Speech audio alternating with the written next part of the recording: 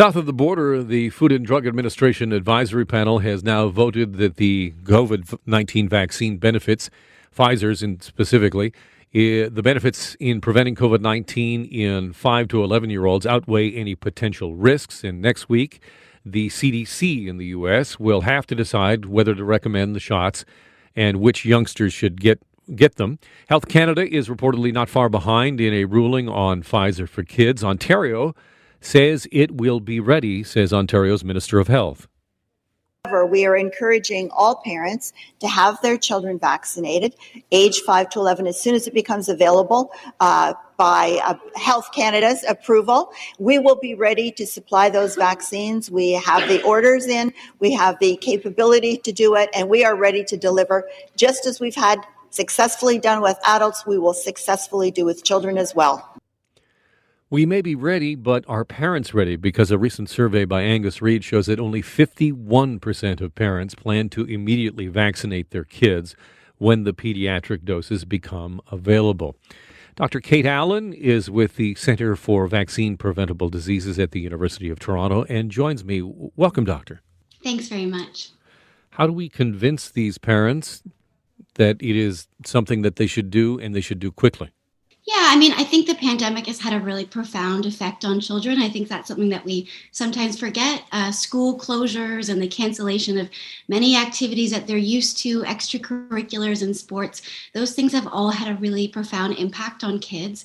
And I think we have to remember that vaccinating children gives us the best shot of being able to have life go back to normal for kids. Schools to remain open, sports and extracurriculars to return. And so I think when we're thinking about the calculation of having children vaccinated, I think we have to think about all those potential benefits for kids as well when parents are thinking about these decisions, because I think those are very critical aspects to their physical, social, all those sort of pieces, their development as well.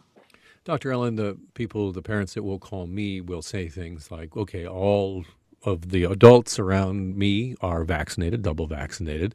The outcomes for kids for COVID, if they do get them, statistically is very low that there'll be negative outcomes. And that doesn't balance out in my mind to the risks, potential risks of a new vaccine. Could you address that? Yeah, of course.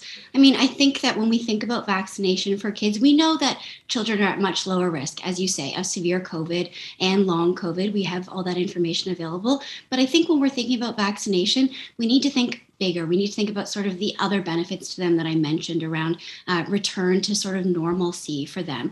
And I think as far as the safety and effectiveness of that vaccine, what we've seen from trial data is reassuring, and that this is a safe and effective vaccine for children in this age group comparable to the older age groups. And so this should be something that we communicate clearly to parents, because I think when we think about vaccination, confidence is so important, and making sure that we have given clear factual information to parents about the vaccine so they can feel confident in kind of making these decisions for their kids.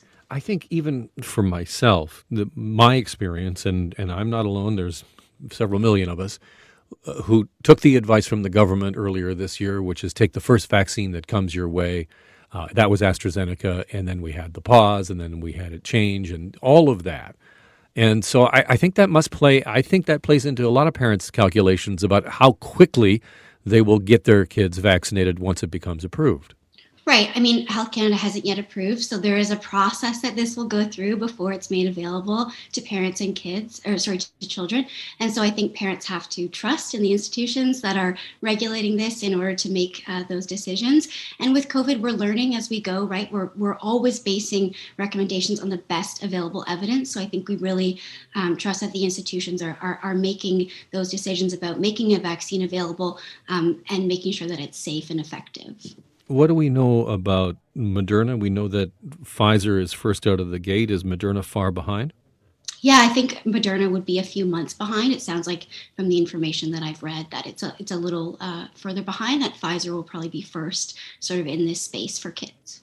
Let's get back then to actually communicating with parents. So You think that the strongest way that we can talk to parents is like, if you want your kids to get back to a real life, back to the life that we had pre-pandemic, then this is the only way forward. I think so. I mean, I think that we know that schools sort of can continue to be these reservoirs where we can have transmission of COVID.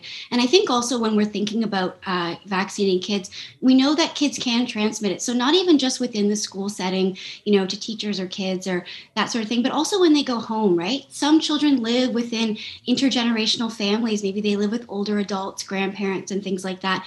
And so those people still remain somewhat vulnerable, even when they're fully vaccinated to COVID, right? So when we vaccinate children, we also sort of protect the communities that they're living in, right? With more vulnerable adults, older adults, and things like that. So I think when we're thinking about kids, there's all the direct benefits that you mentioned about being able to return to normal, to return to school and activities and all the milestones that they're used to. But I think it's also about thinking about community level protection, right? Keeping those cases lower by vaccinating kids provides greater community protection from COVID. And I think that's a really important sort of piece to consider when we're thinking about making these decisions. Dr. Kate Allen, thank you so much for your time today. Absolutely. Thank you. My name is Alan Carter. This is Global News Radio.